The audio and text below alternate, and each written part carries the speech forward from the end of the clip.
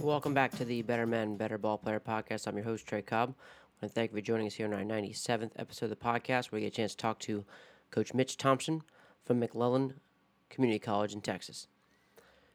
Coach Thompson is an absolute winner. He has won everywhere he's gone. From his time at Mississippi State as a GA, where they've made World Series appearance when he was there. His time at Baylor was nearly 20 years there, where 3 conference championships, 12 regionals, 3 supers, and a 2005 College World Series appearance.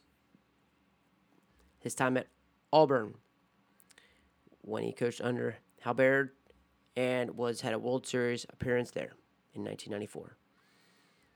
And to now being the most recent Division I JUCO National Championship in 2021.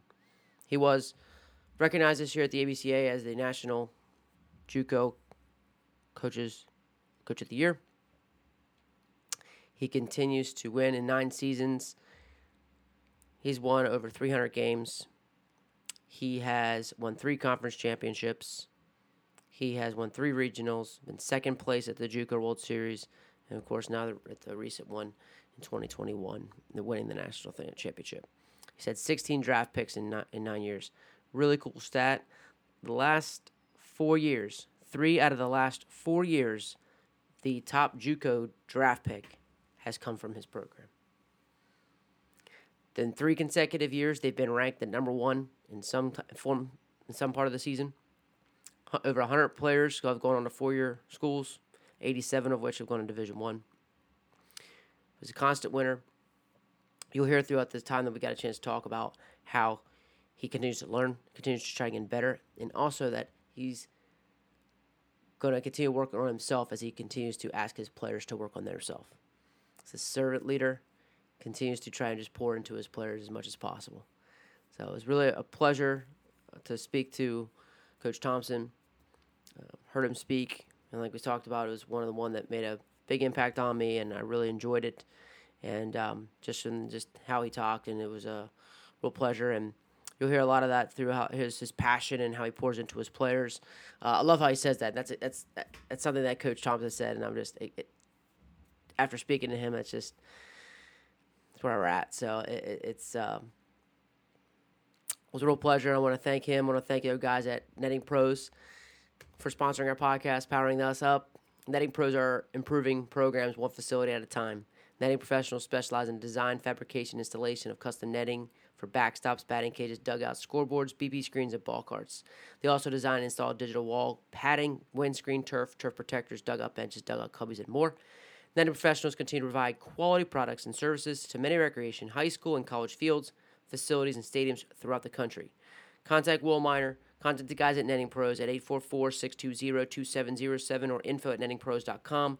Visit them online at www.nettingpros.com or check out Netting Pros on Twitter, Instagram, Facebook, and LinkedIn for all their latest projects and projects. Thank you to those guys. Thank you guys for holding on. And here he is, Coach Mitch Thompson.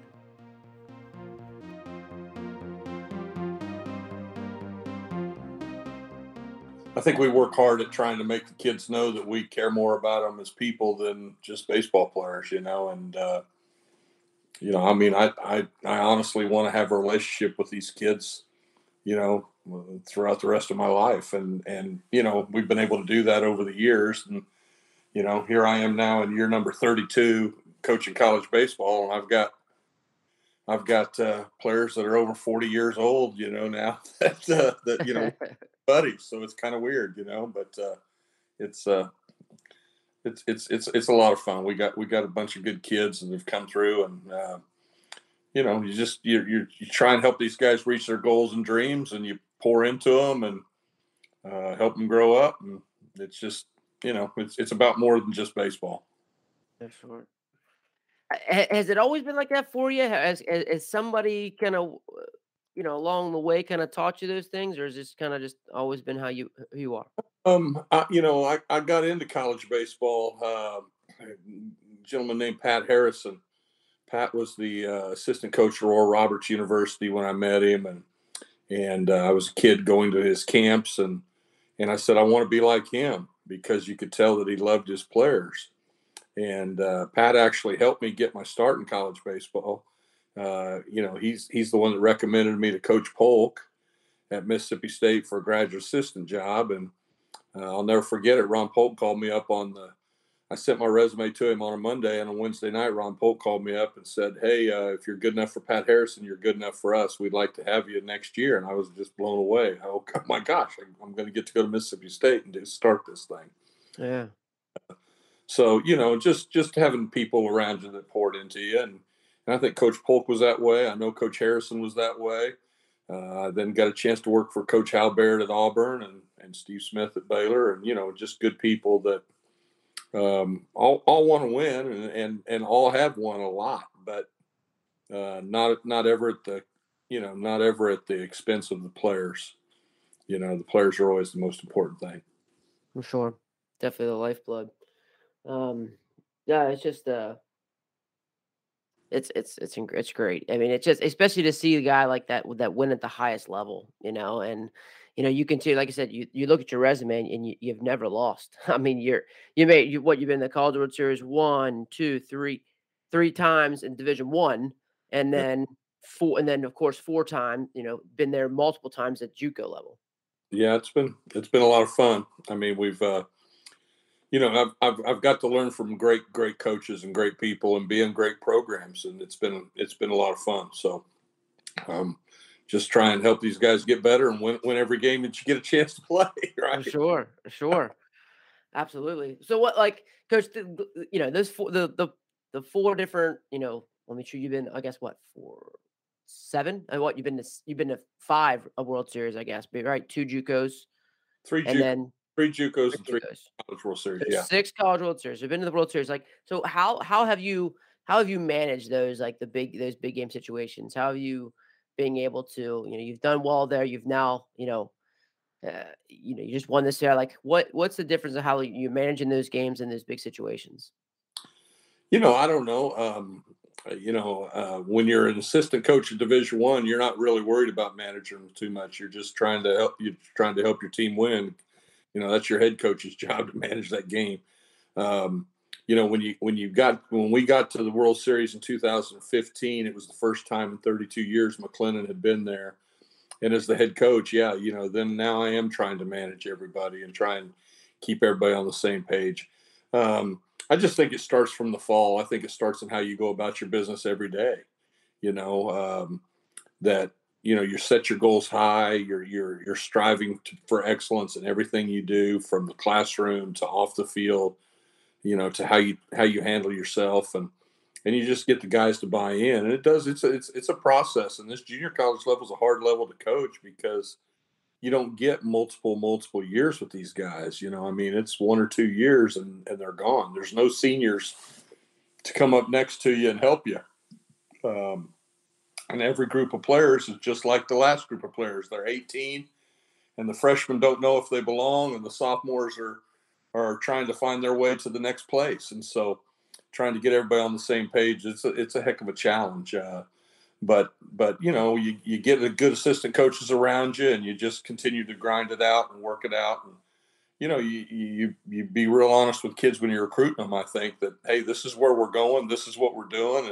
If this isn't who you are, then please don't come here. You'll save yourself a lot of hassle, save us a lot of hassle, and you end up getting the right type of kids to come in and join up with what you're doing. Mm. You mentioned about, like, the JUCO level and just the challenges of it.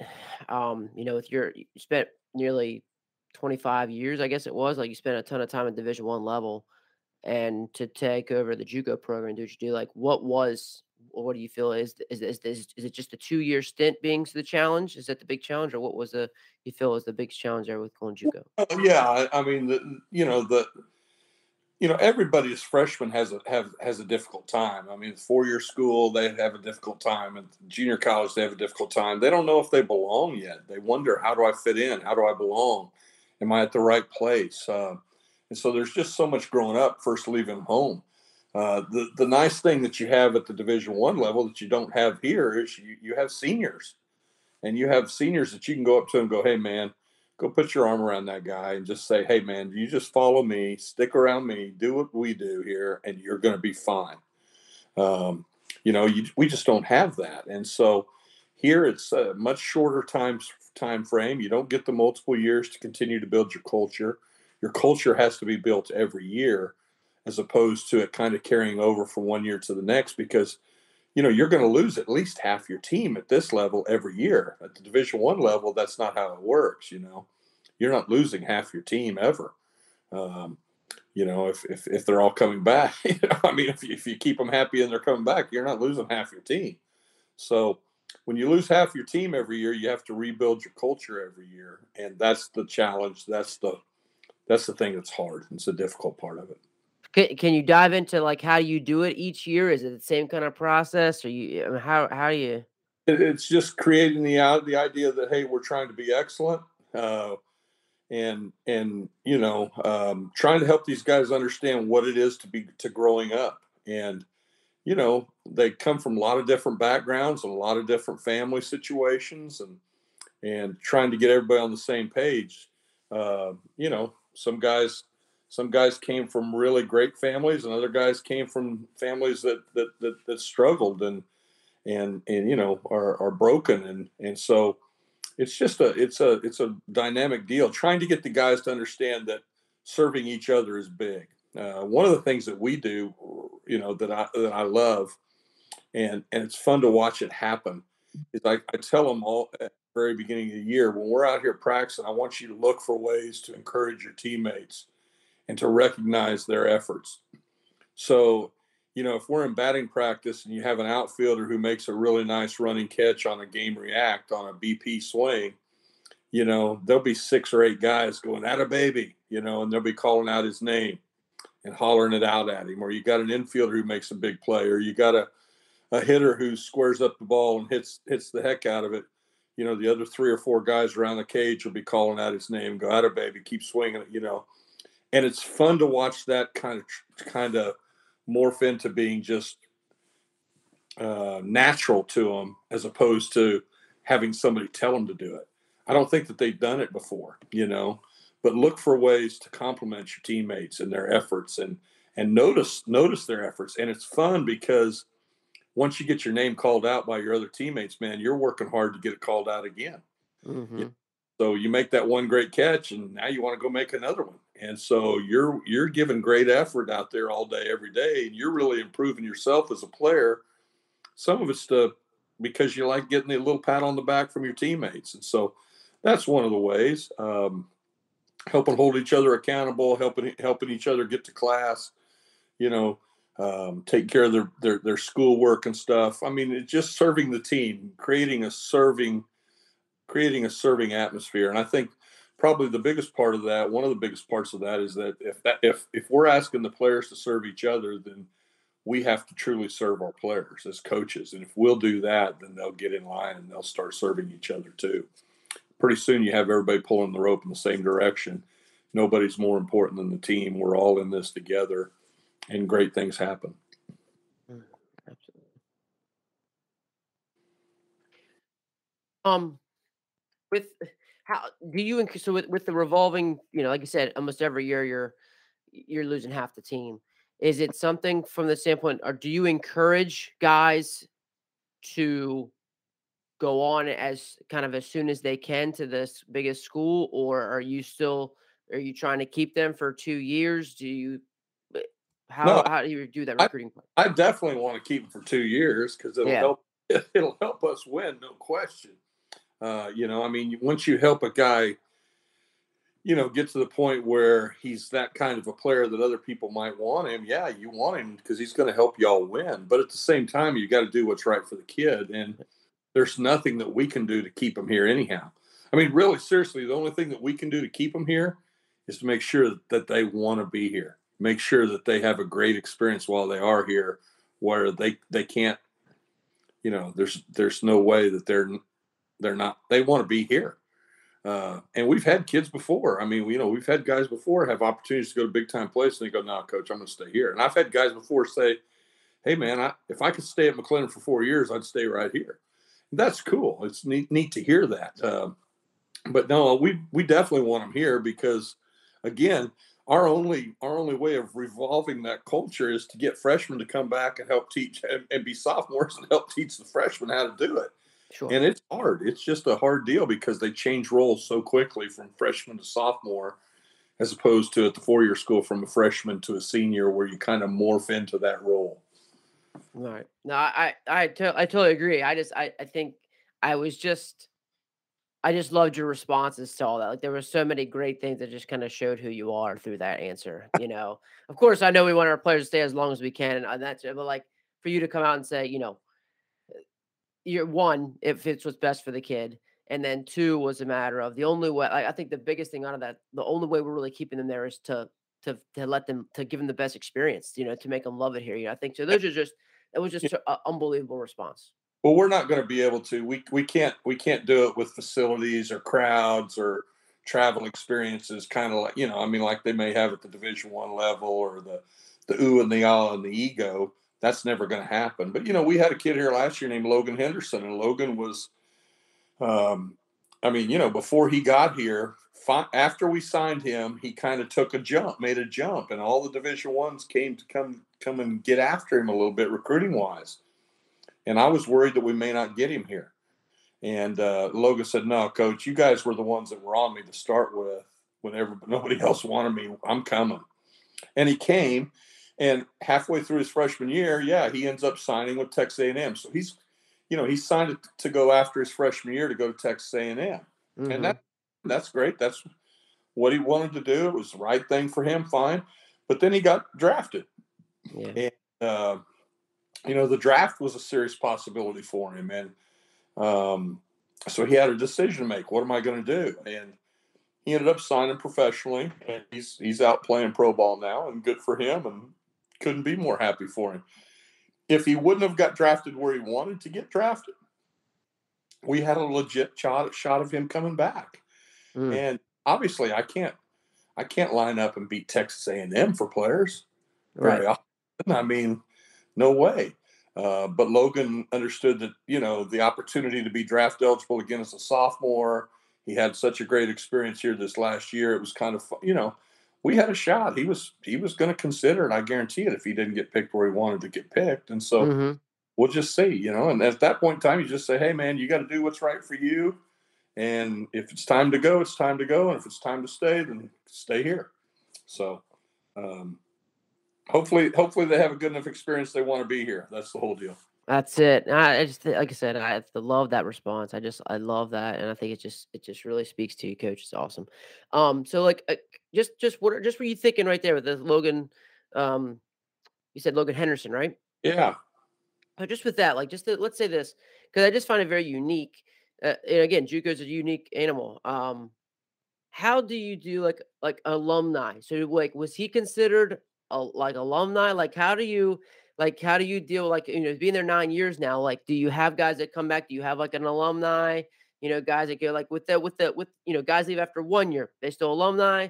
You Oh, got it, they're stuff still. like that. I mean, whether they get the degree or not, they're still alumni.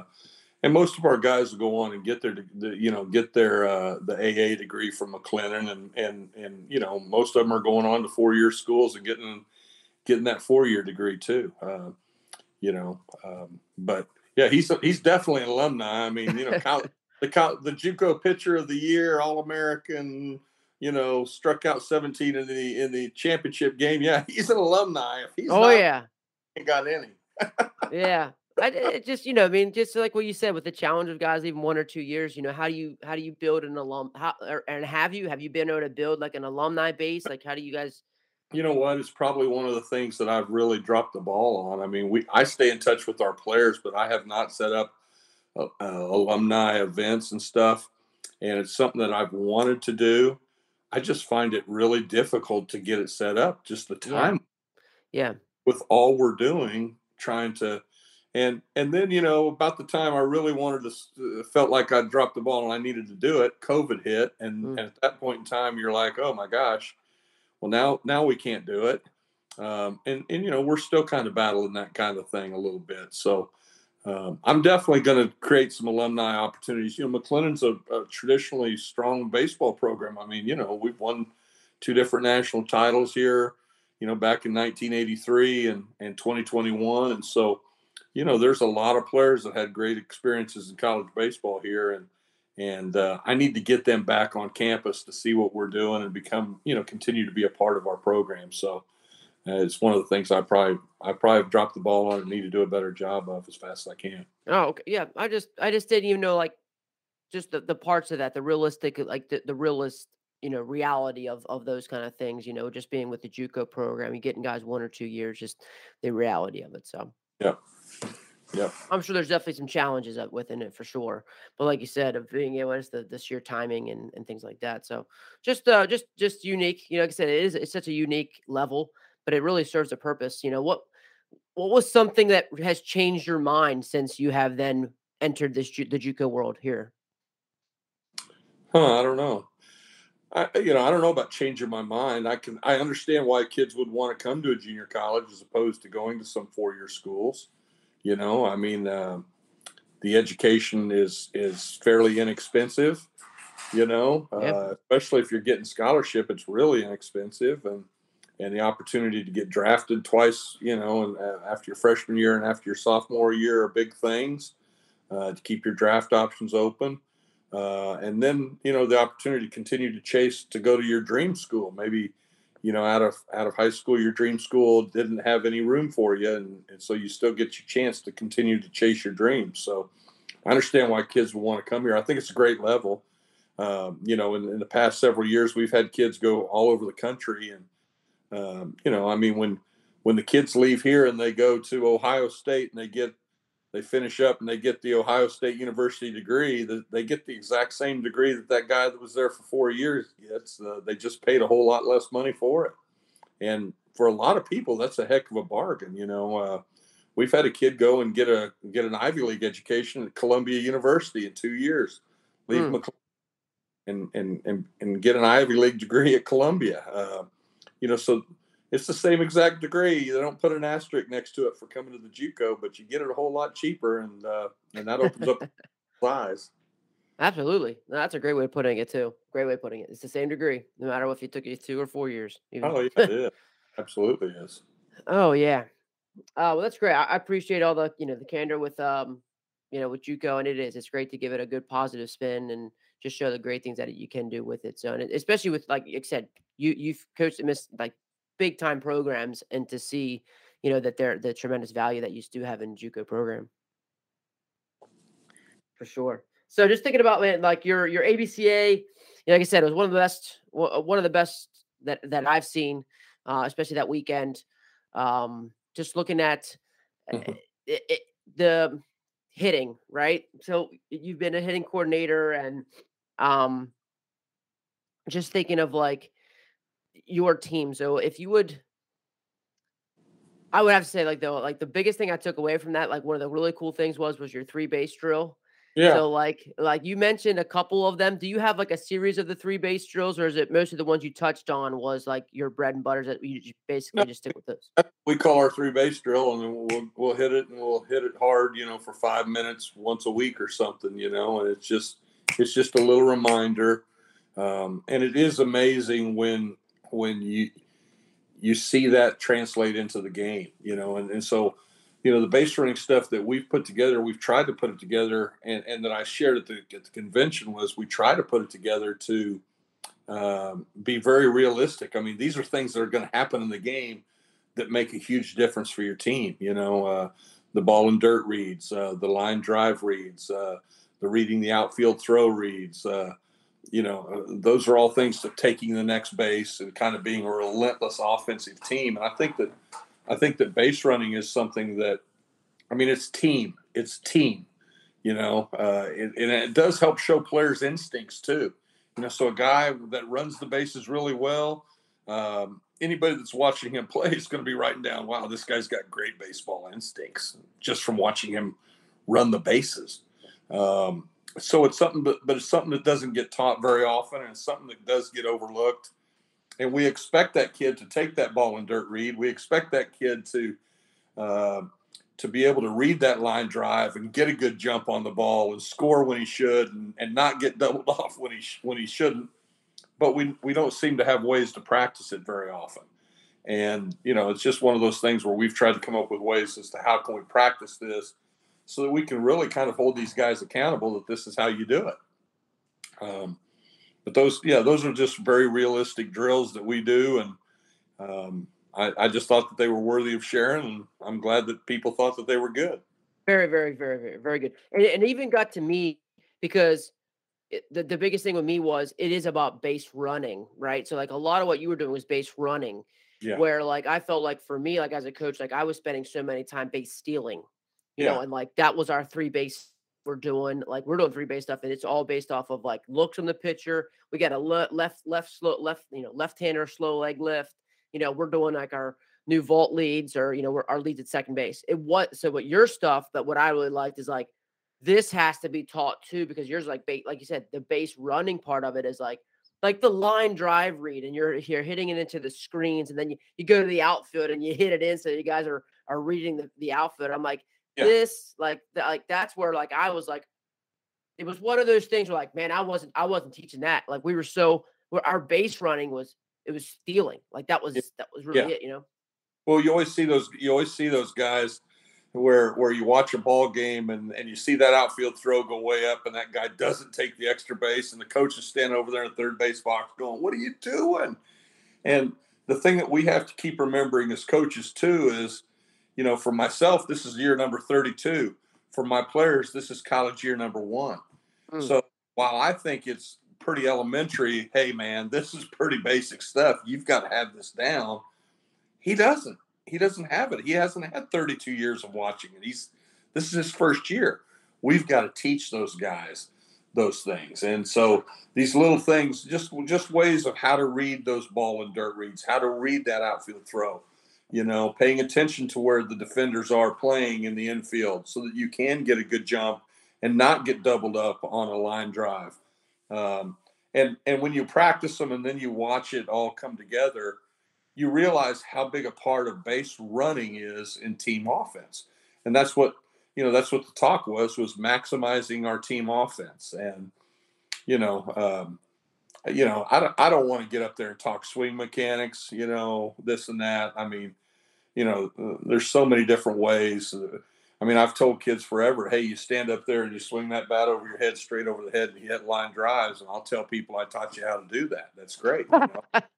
I don't care. I just want, I want performance. And, so, but swing mechanics are part of it, but then your approach and the psychology and how you go about your at bats is definitely part of maximizing your team offense. And then the third part is base running. And so that's what, the main part of the talk was just those last 2 points talking about approach and then, how to practice base running stuff.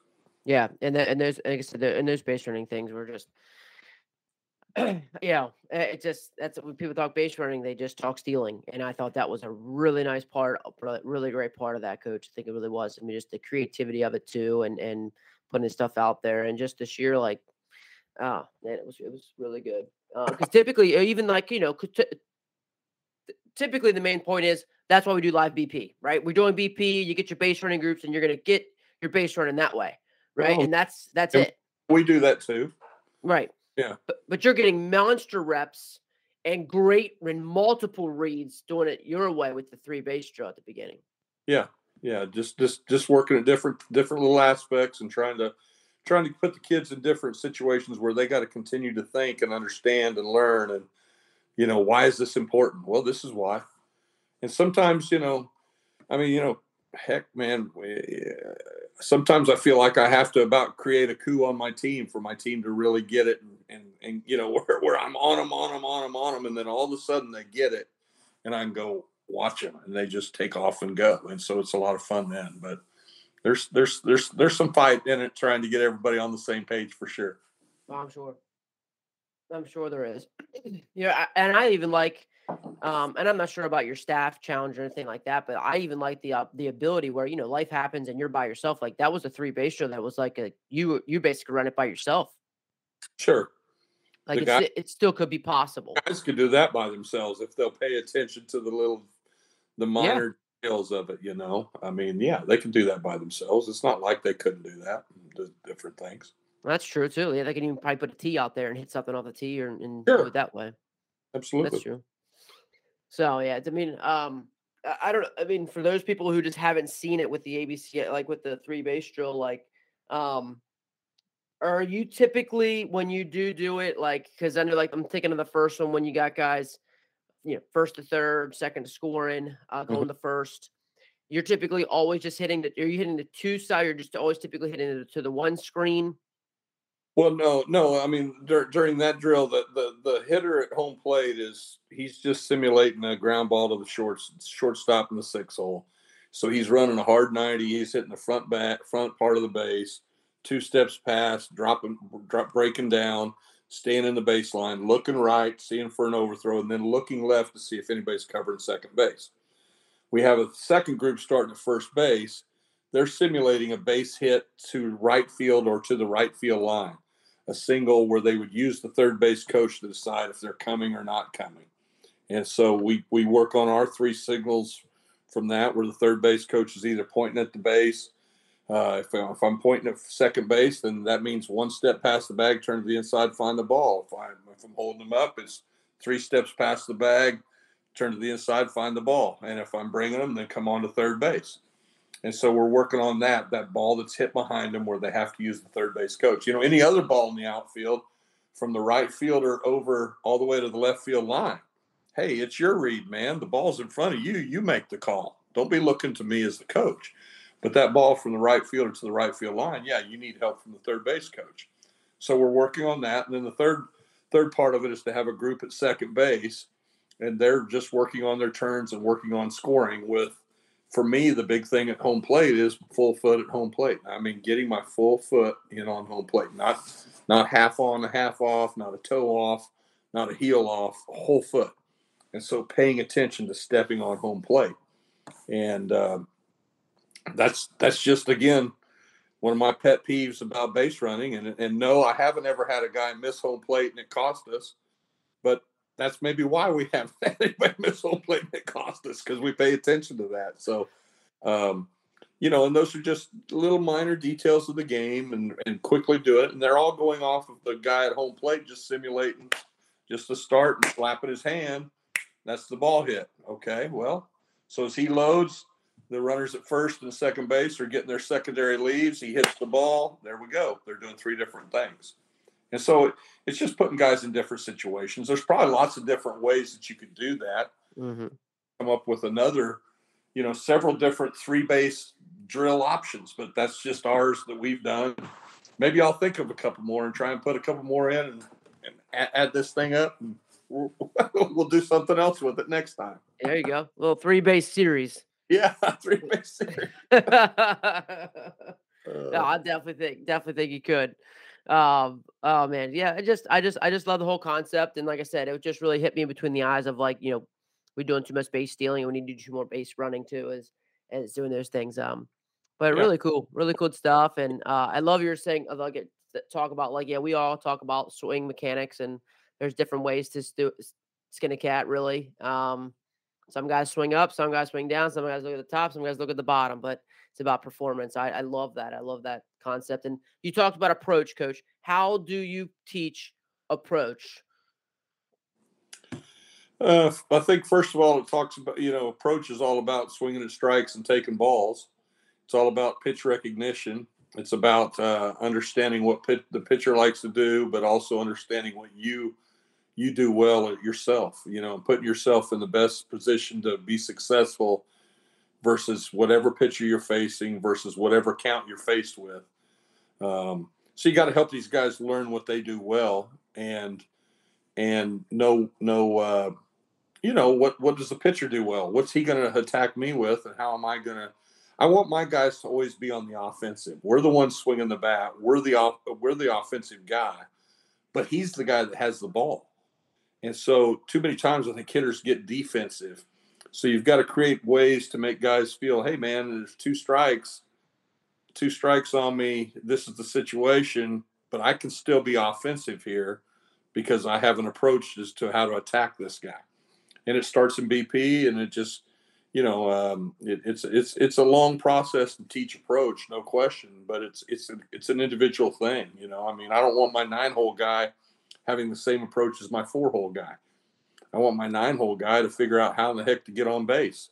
And my 4 hole guy, I want him figuring out how to hit the ball out of the ballpark and how to drive in those guys that are on base. So it's just a different mentality for each kid. Love that. So that building like BP plans, you try to build BP plans for each of those guys to kind of help them learn who they are. Yeah, and group hitters in same similar groups. I mean, having your bunners in the same group and having your power guys in the same groups, and so you're working on a little bit different things sometimes. I think too many times the 9 hole guy may not feel good about himself offensively because he's a 260 or 270 hitter, and he doesn't understand that, hey man, if you get on base, but that walk is a big deal.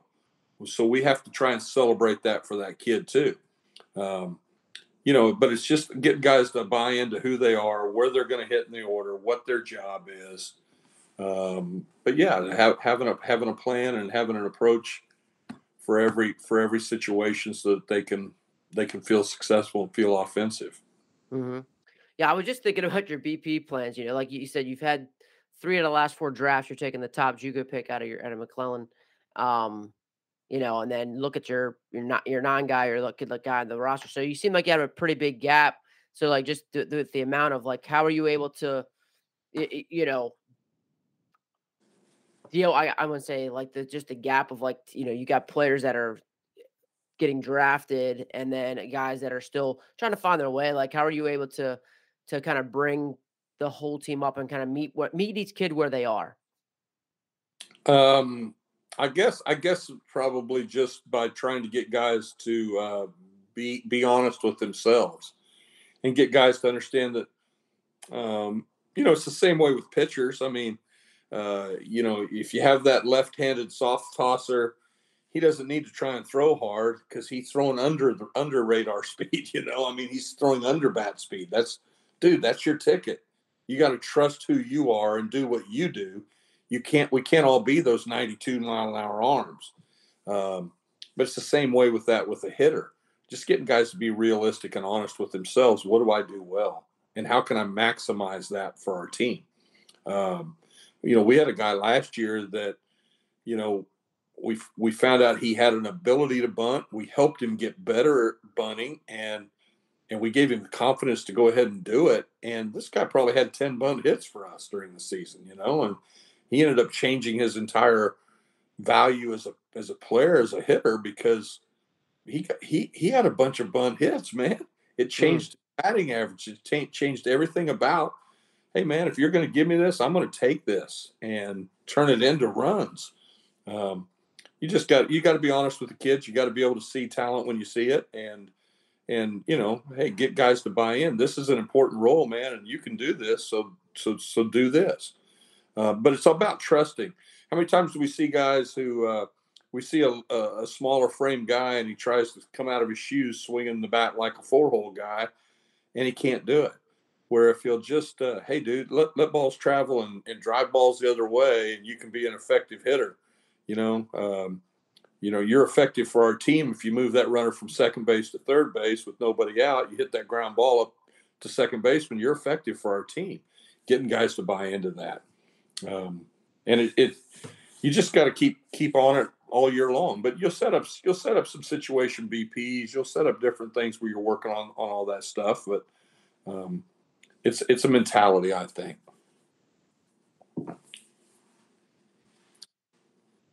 mentality. Awesome. I think it like because it just goes to show just how important it is, and you're seeing like you creating a just the mentality when with just being a part of your program. I think that just guys are gonna come in there, have a much different, you know, like I said, mentality of just who they are as they're playing for McClellan and the success you've had, and it's just it's incredible. But I love this, just the simple approach, and I really just it is really based around your relationships. You continue to talk. You can tell like you're communicating with your players. You know, you're having those conversations where guys just need to know this is just where you are. Yeah, Um, trust yourself, man. Trust your yeah, ability. You do. you know, We had an old saying when I was at Baylor, "Be you." You know, and it was Baylor University, be you, and I just said, hey man, be you. You got to be you. You can't be somebody else. You got to be you, and so it's kind of the same type of thing. well, mm. um, yeah. So like speaking of like mentality, and you heard a lot of Brian Kane stuff and the mental stuff kind of side of things. Like what and you've talked about approach and you've talked about the mentality. Like, do you, with these younger players, guys, the first year college guy, do you bring in any of that talk? Are you bringing in the mentality part on the mental side of things and incorporating that into practice? We do parts of it, some of it. I don't go all in on it. Where every second we're stepping out, we're catching our breath, we're looking at the bat, you got to have ways to know who you are and know when you're sped up and know how you're going to calm yourself back down. So yeah, we work on it. We talk about it, and some guys do it better than others, no question, right? And so it's a big part, trying to get these guys to understand um, how they've got to control their emotions, or else their emotions control them.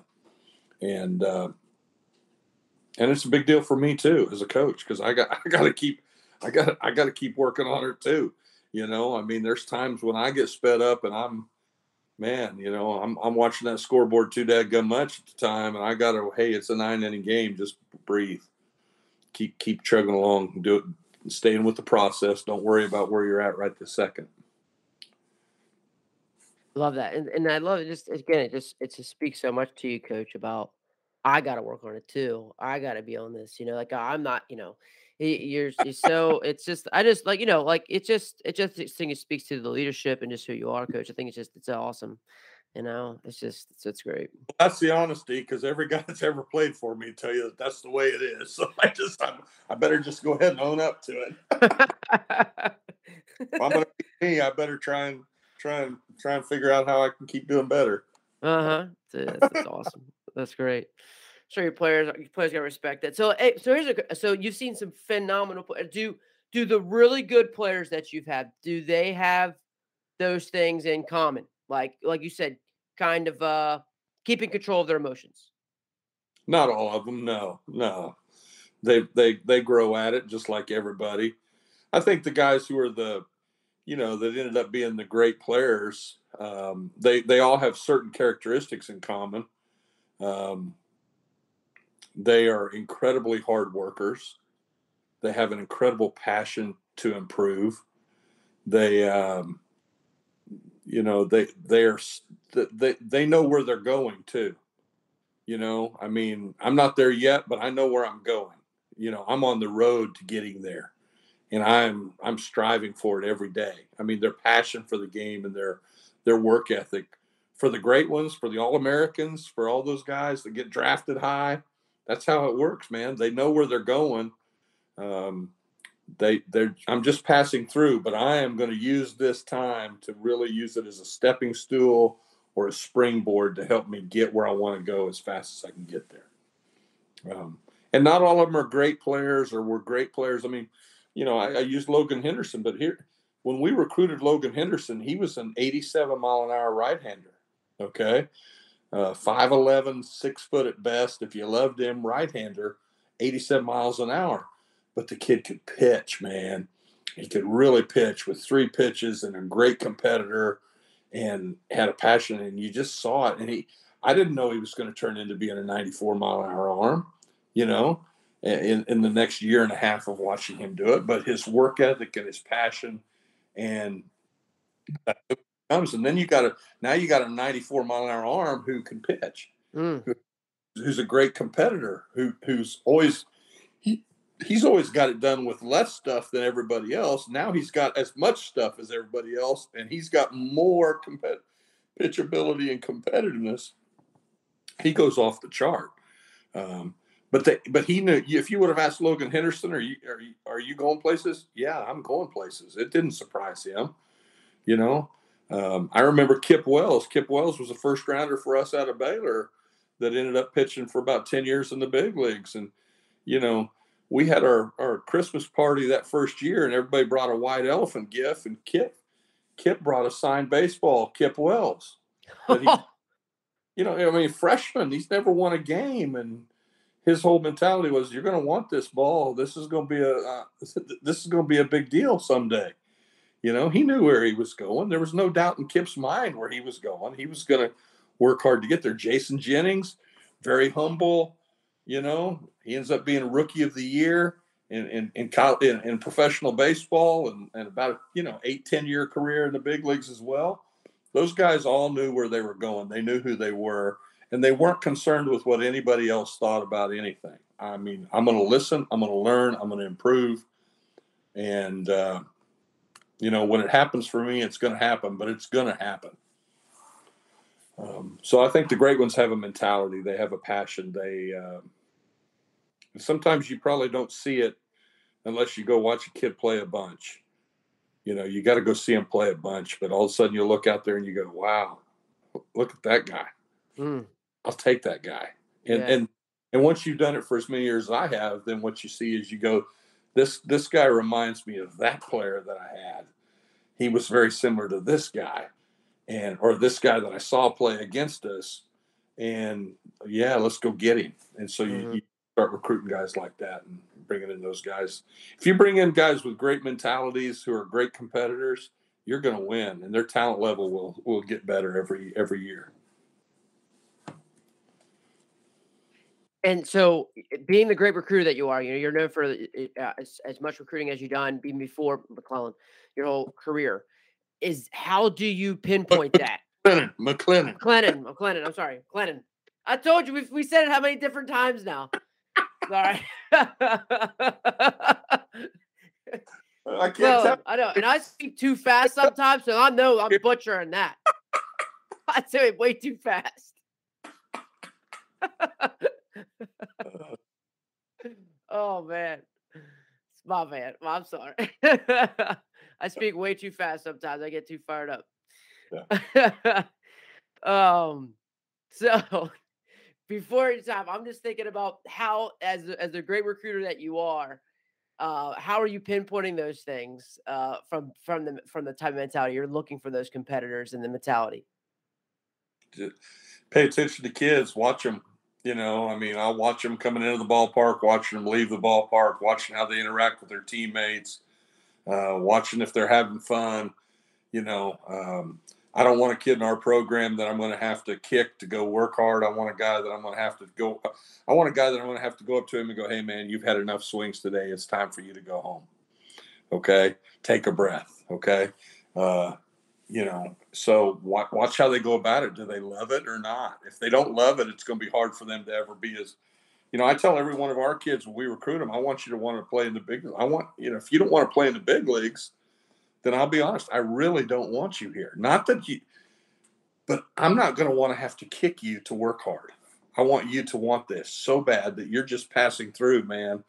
I'm going here. Now, that doesn't mean that every one of our kids is going to play in the big leagues. I'm not that naive, but you know what? The lessons that these guys learn by working hard and striving for excellence and pushing themselves and doing all that, it'll end up making them winners in either the game of baseball at the end, where they make it to the big leagues and they achieve all these great things, or else, you know what? I'll be a winner in business, and I'll be a winner as a realtor, or I'll be a winner as, and they are, and I've seen it happen over the years. I mean, so.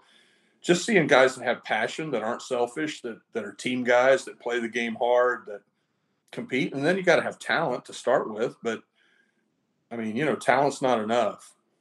Talent's not enough. If your mentality's bad and you have a really talented team, you're going to lose a lot. So it's just fun. It's fun trying to put together teams. It's fun to be able to recruit kids. But you got to get out there and watch kids play. Mm-hmm. You got to know what you're looking for. And when I say that, I mean, for us now, it's easier for me now because I've done it for years where, yeah, I like that guy. Well, and I don't care if anybody else likes him or not. I like him because I've watched him enough play. And I'm not. I wouldn't say I'm any better than anybody else doing it, but I've worked a lot of years at going out and seeing a lot of games and watching a lot of players play, and I think I know the guys that are going to keep getting better. I think I can see where they're going, maybe even before they see where they're going. Sometimes. Can you put that into words? Because I think a lot of guys have a hard time putting that into words. And just thinking about you and like you're just how it just your like, can you put that into Uh, words like where you could how you can see or what might you look at to say like this where this kid can go? Watching a kid that's that's an athletic kid, but not a maybe he's a 170 pounder, instead of a 200 pounder. But looking at him and saying, wow, his arm works great. He throws strikes, um, or he's a shortstop, and look, he's got good feet and he's quick, but he's like a young baby deer, out there. He's not the grown man yet, but when he, you know, I mean, I get up, and I'll watch. I'm going to ask kids if they're shaving every day. I'm going to look. I'm going to see, are you shaving every day or not? I'll look at their feet size. I want to see how big their feet are. Guys end up growing and maturing at different ages, and so part of the key is catching them when they still have a lot of upswing left. And so I like seeing those kids with that little peach fuzz. They're compete and their arm works and they're athletic and they have some actions, they have some spring to them, some bounce. Those guys keep getting better. It seems like, and then pretty soon they're not 6 foot or 6'1", 170 or 6'1", 165. Pretty soon they're 6'2", 200, and all of a sudden they're real bodies and real strong kids that can play the game. So get out to the ballpark and watch kids go, watch them play, but then look at, you know, um, do they have more left in the tank? I tell all of our players, I want our guys, especially in the fall, we're going to be cleanly shaven. I'm not going to let them. I'm not going to let them grow a full beard, because I tell them this. I think for the rest of your career in baseball, you want to look young. Hmm. If you're 35 years old and you're playing in the big leagues, you know what you want to look? You want to look young because you want that extra contract.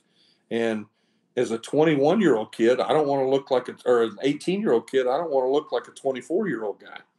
I want to be an 18-year-old guy where somebody can dream on me that there's still more in the tank. He's got a big jump left in him here in another year, maturity wise. Um, as he keeps maturing. Um, I don't know. I just think that's a big key. That's a big key to it. Getting guys that still have upswing. Still upswing and looking young. I think those are Yep. very valuable, extremely valuable things to talk about. And they're real. They're very real. A lot of people don't realize that.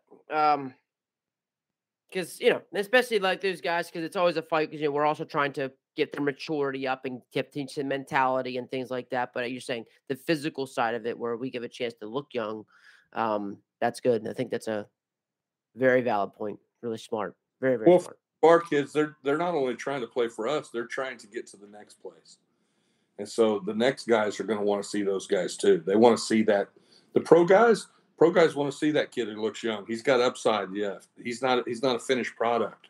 Same thing with the Division I guys. They want to see those guys that they go, hey man, this guy's going to make another jump. And sure enough, if they'll work really hard, when their bodies hit that spurt and they click it, then they do boom, boom, and it's almost like it's overnight. Hmm. Oy, oy, awesome. Love it. Love it, coach. Um, just thinking about and as we wrap up here we are at an hour in. Um, I'm just thinking of just over this time. You seem like you still love it. Your passion, your thing's burning pretty hot. And I'm just, what keeps you going, coach? Like what is something that just keeps you moving? And like you said, keep trying to get better. Yeah, I don't know what else I would do. I know this. I'm doing what God wants me to do. I've known since I was in the 8th grade I wanted to be a college baseball coach, and that's because of I saw Pat Harrison, and I had a high school wrestling coach, Rocky Welton, that poured into kids, and I said, I want to be like those guys. I want to have an impact on people's lives like that. And so, yeah, I've got pretty good energy for a 56-year-old guy. My body's not any good anymore, but my motor runs pretty fast. And our kids, I mean, they'll practice fast whether I move as fast as I used to or not. That's obviously not the case, but they'll get after it and go. But yeah, I don't know what else I would do. I think I'm doing exactly what God wants me to do. I've said forever I'm one of the luckiest guys in the world. I've never been to work a day in my life. I'm coaching college baseball, man. They're paying me to do this. Are you kidding? It's awesome. And for me, the impact that the opportunity to help these guys mature, the opportunity to have an impact on their lives and to make a difference for them, just like coaches had it made a difference in my life. That's what fuels me. I want these guys to come to my funeral, man. I want them to tell my two daughters, I loved your dad. And if I pour into them and they do that, then man, I've been successful. Nobody's going to ask me how many games or championships you won, but when those kids all show up at your funeral and they go, and you've had coaches, all of us have had people in our lives that made that kind of an impact on us.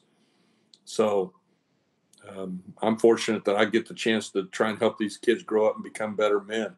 And man, gosh knows our country needs that, right? So we need grown men. So I get a chance to impact 30, 40 guys a year. That's pretty cool. Absolutely. I don't know if we should ask anything else. I don't know if we should talk about anything else because that was a pretty remarkable way to wrap things up. Good to me. I appreciate it. Yeah, that was. I really appreciate, Coach. If anybody wants to talk more about your journey, follow you guys more, what's the best way to reach out, contact you? Emails mthompson at mclennan.edu, mclennan.edu. Twitter is gosh, what's my mtompy THOMPY 25 is my Twitter. If guys want to shoot me an email or follow me on Twitter or shoot me a direct message like this or that, I'll be glad to try and respond. And I appreciate the opportunity to come on here tonight with you and visit. It's been fun.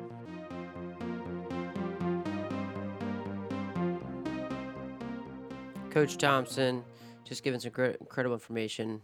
Just can't thank him enough. Thank you guys for holding on to us, hanging on with us here, talking to him. Just a couple points I just love to reiterate, just as you guys talk. I loved how he talked about the challenges of JUCO, surrounding yourself with great people, pouring yourself into your players. He came out right at the bat and started talking about pouring into his players, and all the people before him poured into his players and how he continues to do that. I loved how he talks about creating the challenge of JUCO with you're basically building a culture every year. You're losing half your team, you're rebuilding it every year. And he really talks about, I think all coaches do this, especially with the portal right now. We can't control them staying. We can't control them being there. The only thing we can do is make them love it. We can make them love it and have a great experience so they don't want to leave. The only thing they can do. And that's where his focus is. That's where his control's at. I love that part. Starred that on my notes. This year is my year 32. But this is my player's number one in college baseball. He's got 32 years in college baseball. This is his player's number one. He keep reminding himself that where it might seem very simple to him, but he continues to be patient with his players. Another star item. Be you. I loved how he got that with Baylor University, but also it reigned true with how he helps his hitters, how he helps his players. Just be you, because he talked about the characteristics of those great players he had. And how they were. They didn't care about other people. They weren't concerned with them. They knew where they were going. They knew who they were. They had a passion for improving, incredibly hardworking. And then finally wrap it all up, how he wants his players to tell his daughters that they love them. He wanted their players at his funeral to tell his daughters that they loved them. A great way to send it off, and it's exactly what this is all about, and how we're, as Sheets would say, winning the people battle.